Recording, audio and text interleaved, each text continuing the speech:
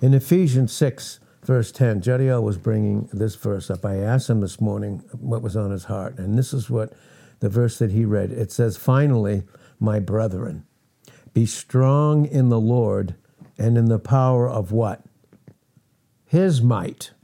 So do we have power in ourselves? Nope. Is all our power in Christ? Yes. That's why he said in Matthew 28:18, "All power is given unto me in heaven and on earth." And in this part, all our power is in Christ, in our position, because he's in heaven at the right hand of the Father. But he's also, being there, given us his power on earth right now. So we have this power. But look what it says. "Finally, my brethren, be strong in the Lord and in the power of his might. Put on the whole armor of God." What's that speaking of? That means this is the truth about what we have in our position in Christ. Because we're in the midst of spiritual warfare. Okay, that's our position, but how do we put that on? We put it on experientially. We put it on. Put on the whole armor of God. Okay, who is the whole armor of God? Christ is. He's our protection, isn't he? Do we have any outside of him? No. So put on the whole armor of God that you may be able, or in other words, to have the ability of the armor that Christ is, that you put on experientially, thinking it through, putting it on, that you may have the ability to what? Stand. Stand. And stand here is different than state. Stand here is equal to our position in Christ. That's what stand means, position. Now, has that position entered into my state or my standing? My standing is my position. Has it entered into my condition or my present experience? See? So if I don't experience the reality of my position through putting on the armor of Christ, can I have the ability experientially to fight? No. And what is all the armor here? It's all defensive. It's all protecting us, right? It protects us. So we stand against the wiles of the devil. We said wiles this morning, and Jediel shared it. He talked about its method. It's where we get our English word method, or his means of operation. He's been robbed of his power. That brings in the reality of Hebrews chapter 2, verses 14 and 15. He has done away with his power. He's defeated him. He is a defeated foe. So how then? The truth is he's defeated. So how then would he operate and try to affect us in our experience? It's through a lie. His methodia, that's where we get our English word. Methodia is wiles here. The Greek word is methodia. That's what it is. And against the devil. For we wrestle. The word wrestle here is very interesting in the original. It is P-A-L-E, pale-E. Pale-E. It means, in our experience, the enemy wants to get us into a battle with him in our experience and have a face-to-face battle with him. But is the battle ours or the Lord's in Exodus 14, verse 14? Is the battle the Lord's or ours in 1 Samuel 17 and verse 47? Is the battle ours or is the battle the Lord's in Deuteronomy 1, 29 and 30? No, the battle is the Lord's. The battle is the Lord's. So, we wrestle not against flesh and blood. Now, when Paul wrote this word, he had in his mind, given by the Holy Spirit, the Greek games. You know, there was what we call the Olympics. That's where the Olympics started. It was the Greek games. They would get together and have all these athletes doing it. But in wrestling, when these two opponents, literally, when they would wrestle in these Greek games way back then, the loser of that, and it was a face-to-face, hand-to-hand battle. And that's what the enemy wants. He wants us to stop facing who we are in Christ and start facing him in our experience and get into a battle with him. Close contact, because it was wrestling. Wrestling, it's very, very close contact, grappling constantly, face to face. The loser in the Greek games, the loser would have his eyes gouged out. That's what the enemy wants to do with us. He wants to gouge out the true image in our eyesight of who Christ is in us and who we are in him. He wants to get us into a spiritual battle. And that's what it means. For we wrestle not against flesh and blood. Now, when this was written, the Apostle Paul, through the Holy Spirit, had the book of Joshua, the whole book of Joshua in his mind, because they had a battle. They had some skirmishes in the wilderness, but as soon as they entered into the promised land, that's where all their enemies were. Right? It's like us, the first time we were saved. Didn't seem to be such a battle. But then we started learning the truth about who we were in Christ. Then all those enemies started coming against us.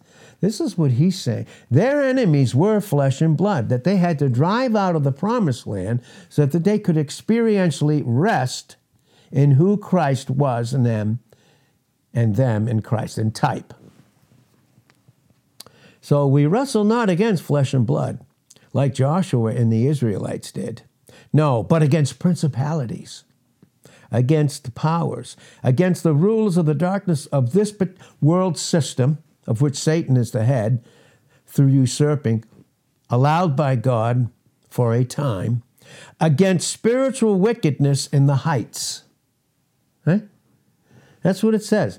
Why is it saying that? Because Israel is God's earthly people. We're his heavenly people. Where is Christ seated right now? In Ephesians 1, 20 to 23 in the heavens. Where are we seated? We're seated in him positionally in Ephesians 2, 6 in the heavens. So because of the height that we have in our position will be the height of the enemy coming against us. But since God for us in Romans 8, 31 through 39, God for us, who can be against us? If God is for us, does it matter who comes against us? It doesn't matter. Wherefore, take unto you the whole armor of God. This is understanding all the truths, the positional truths about who we are in Christ, who Christ is in us. Positional truths.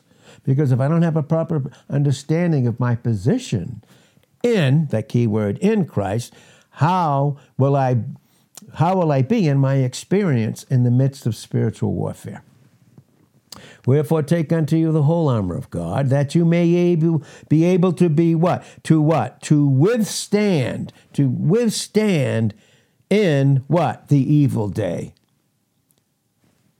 The evil day is the world system that we live in right now. But, thank God, it's on a collision course with eternity. And in 1 John 2:17, it's going to end. And it's going to end in Revelation 10, verse 6, because in that sense, time will be no more. Okay? So, stand therefore, having your loins all around here, girt about with truth, and having on the breastplate of righteousness. If we had the time to go into these things, they would be incredible. We will. We will at some point, and we will put this in print. I firmly believe that God will have us to do that so that we can take our time and glean and grow in it, progressively, which is what growth is. It's progressive, right? And so we stand, therefore, having your loins girt about with truth, and having on the breastplate of righteousness, and our feet shod with the preparation of the gospel of what? Peace. What does that mean? You know what that means? It doesn't mean we're going out and preaching to others peace. It means our very walk is based upon the peace that we actually have with Christ. That's what 6:15 is talking about. And then it says, above all, most importantly, it says, taking the shield of faith.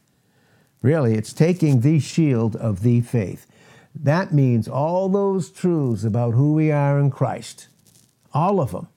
And then with that shield, and we want to get into that when we get into this booklet that we're going to print and maybe even preach on, who knows, in the future, how it quenches all those fiery missiles of hell, those thought projections based upon a lie, trying to affect our experience because he can't touch our position. So he wants to get us into a battle where we battle in our experience. We turn away from Christ's proper image and get into a battle. And all these fiery missiles, but the shield would protect it. All those truths that we have in Christ. Above all, taking the shield of faith, with that very shield, you are able, have the ability to quench, to extinguish all those fiery darts, those lies, those imaginations that he projects against faith in 2 Corinthians 10:5. We cast down imaginations and every high thing that comes against us, right? Every high thing that comes against the knowledge of God, and then having in a readiness to revenge all disobedience when our obedience is fulfilled. And though we see that in spiritual warfare in 2 Corinthians 10:4-6. We quench all the fiery missiles of the wicked one, and then we take the helmet of salvation, protects our thinking, and the sword of the Spirit. We know the sword of the Spirit is the Holy Spirit taking the things of Christ in our experience, whereby we battle. We battle.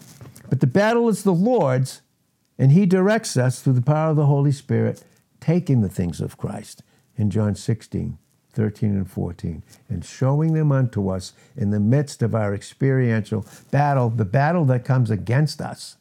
Right? But who do we have in us? Christ in us. We have Christ in us. And that's why in James 4:6, God resists the proud, but he gives more grace, greater grace, to those that he's humbled. See, key, humility for proper experience in warfare is key. God will resist the proud.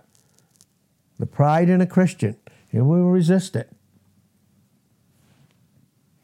Because he has nothing else to do when a Christian lives in pride, and in that pride resisting God.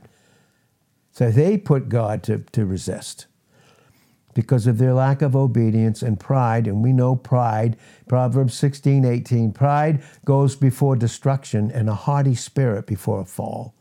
We don't fall in our position, but we fall in our experience through pride and through sin. But God resists the proud, but he gives more grace to the humble. All right? And therefore what? Submit yourself, therefore, to God. Then you resist the devil, and he flees from you, meaning you put Christ between you. That's what it means. You're putting on the armor. You're putting on the armor, and you have the sword of the Spirit. The sword is useless to the believer unless it's the sword of the Spirit. And again, it's the battle. Even the sword in my hand has to do with the power of the Holy Spirit, God. See how that works? And that is Hebrews 4:12. The Word of God is living, powerful, sharper than any two-edged sword, piercing even to the dividing asunder of soul, self-consciousness, getting into an experiential battle with the thoughts and the lies and the projections of the enemy. Instead, we cast them down because we have a sword. And then we get into God consciousness, a true image about who we are in Christ. And that's based on Hebrews 4:12 with Ephesians 6:17, taking the sword of the Spirit, which is the Word of God. And always in verse 18, one of the most important things is praying always with us all, with all prayer and supplication in the Spirit. You see, in the Spirit, right? And they that are Christ, we walk in the Spirit. In Galatians 5:16, we don't fulfill the lusts of the flesh. Because those that are Christ have crucified the affections, all those bad thoughts and emotions, all have been crucified in Galatians 5, verse 24. All this goes into these truths that we have in Christ. So, again, look at it, what it says. Finally, my brethren, be strong in the Lord, Ephesians 6:10, and in the power of what? His might. His might. That's what it means. Let the weak say what? And I am strong in Joel 3:10, 2 Corinthians 12:9. Let the weak say, I am strong. Where am I strong? In myself? No. My strength comes from him. My strength comes from him. So he needs us to face him. That's what he does. He doesn't need us to turn our back on him or to what? Backslide. He needs for us. And that's what he does. There's going to be confrontation.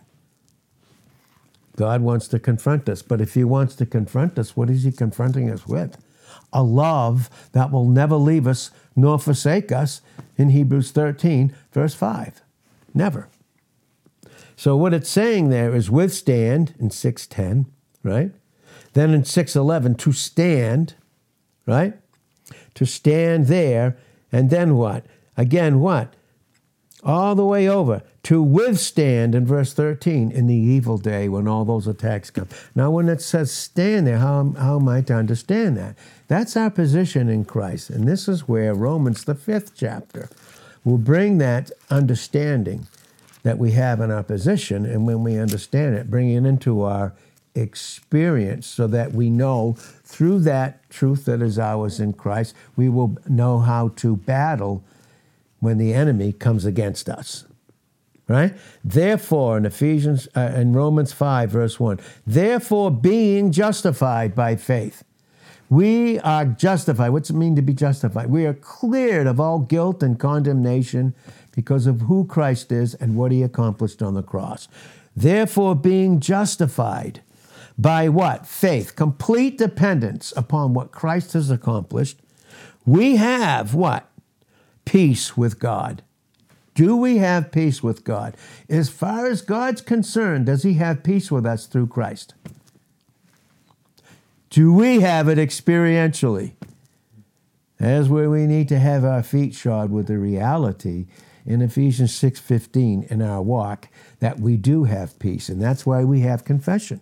We can confess sin and keep walking in the peace that we have through fellowship.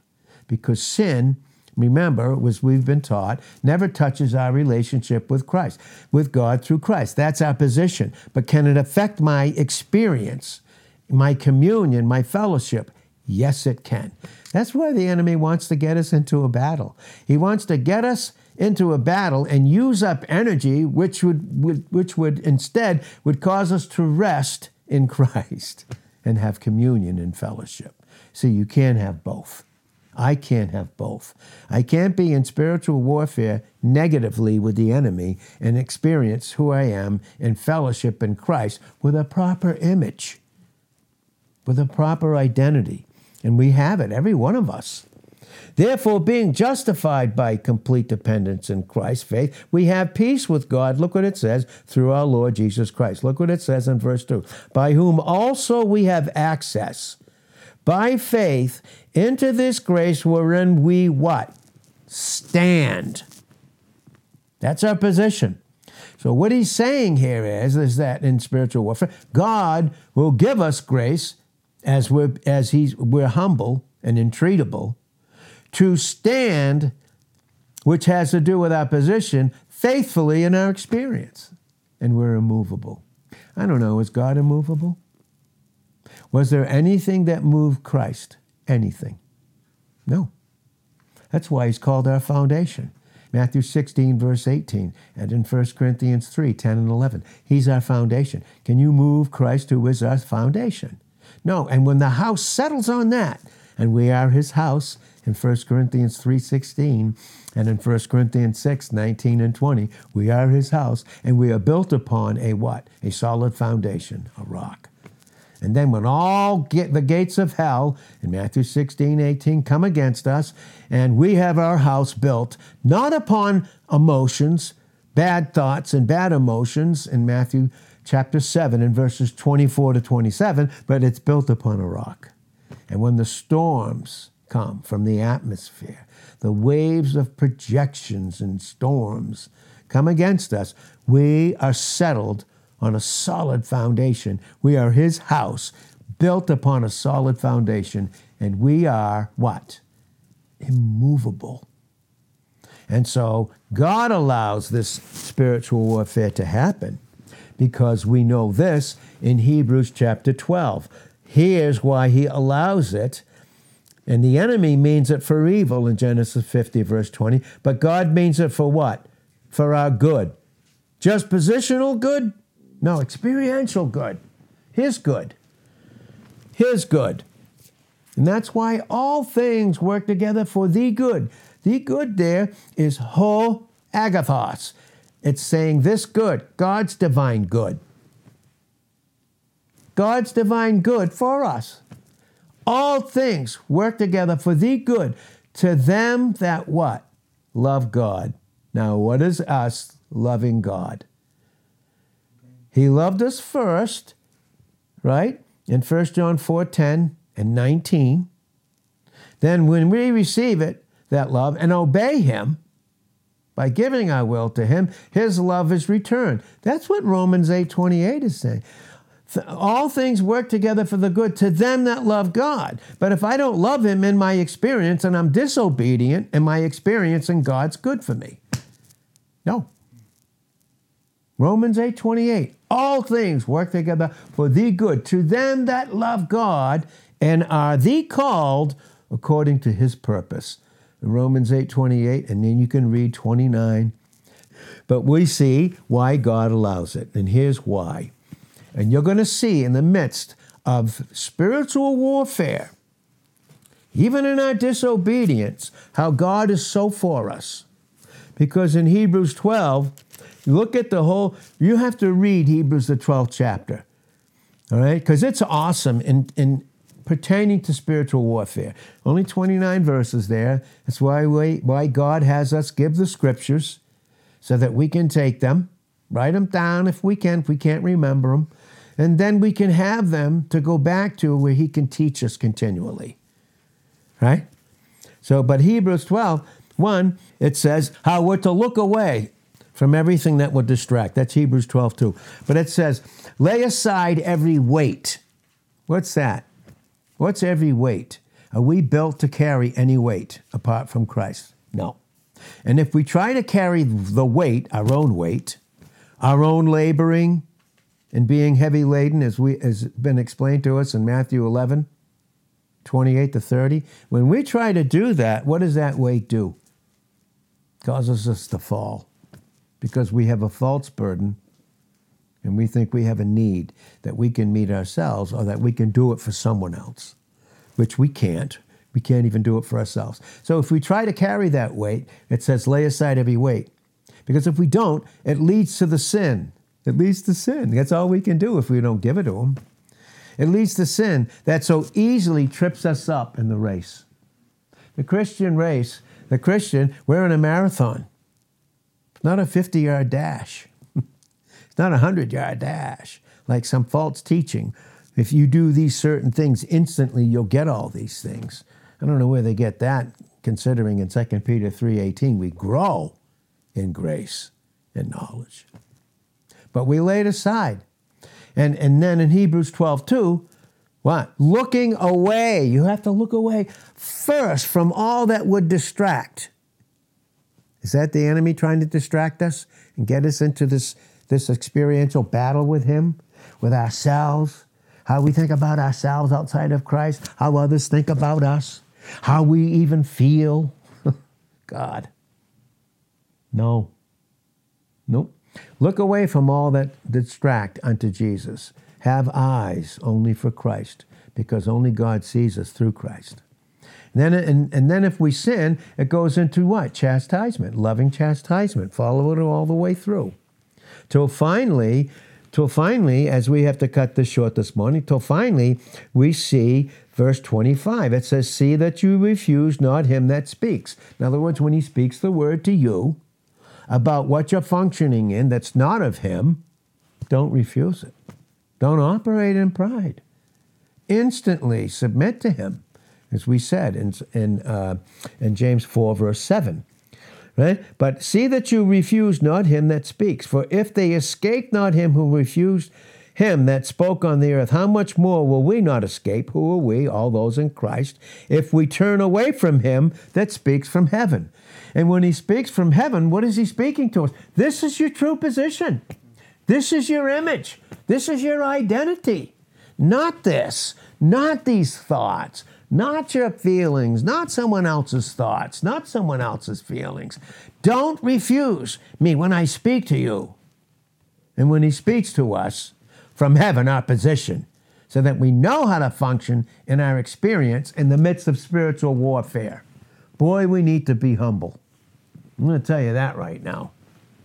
It's a continual thing. God's only plan is designed to humble those that are his, because it's the only place he will be able to even grace us out with everything about who we already are. And we resist that? Where do you think that comes from? Well, see that you refuse not him that speaks, for if they escape not who refused him that spoke on earth, the Jews, look what happened to them. Read Numbers, the book of Numbers. Oh boy, what a lesson we have. What a lesson we have, right? Much more will we not escape. Much more from him that speaks from heaven, whose voice then what? Shook the earth. But now he has promised, saying, yet once more I shake not the earth only, but what? Also heaven. And this word, yet once more, signifies, listen to this, the removing of those things that are shaken. So God speaks a word from heaven through Christ in opposition, and it shakes who we're not. Why? Because he's against us? No, but he's for us in Romans 8:31. And that shaking is to remove what we're living in the lie in our experience. So the things that are shaken as of things that are made, that those things which cannot be shaken may remain. It's talking about our position being made experiential in our experience. It's really true. Wherefore, we, receiving a kingdom which cannot be moved. I don't know, do you have a kingdom without a king? Christ is our king. He's our Savior. He's our Lord. He is. But if you see him, even when we come back with him on white horses from heaven, we'll see that in Revelations, the 19th chapter, in verses 11 to 16, especially in 16. He has on his vesture and on his thigh, King of Kings and Lord of Lords, the very word of God, speaking to us. Wherefore, we receiving a kingdom which cannot be moved, listen, let us have grace. Let us have the true grace and experience of who Christ is in us and who we are in him. Right? Let us have grace whereby we may serve. Serve has to do with worship. Instead of serving, giving our mind over to the garbage of the atmosphere, we continually, through obedience and humility and grace, give our minds over to him. So that with our minds we know how to think properly and then actually worship him and be thankful right in the midst of spiritual warfare. In Hebrews 13:15, we offer the sacrifices of praise, and for all things in Ephesians 5:20, we give thanks, and in all things. In 1 Thessalonians 5:18, we can give thanks to him, right? Because we have a kingdom that cannot be moved. Let us have grace whereby we may serve God, what? Acceptably. Can we serve him acceptably without giving our bodies over in Romans 12:1 and 2? No. Acceptably, look what it says, with reverence and godly fear, for our God is a consuming fire. It's his love. His love has consumed. And the fire, when we get into the sacrifices, and another time we'll get into that, in those types, especially in the book of Leviticus, there was always, the sacrifice was cut up, piece by piece, and then put on an altar, and fire consumed it. That's what Christ did on Calvary. The fire of his love, first and foremost to his Father, consumed the sin question, dealt with it. But then those that would receive him, we see that in Leviticus, the 1st chapter, and in Leviticus, the 16th chapter, those that actually received him as their Savior, as their substitute, were reconciled because all their sins were dealt with. That's our position. He's making it to be experiential through the process of sanctification and growth in grace that we have in Jesus' name. Amen.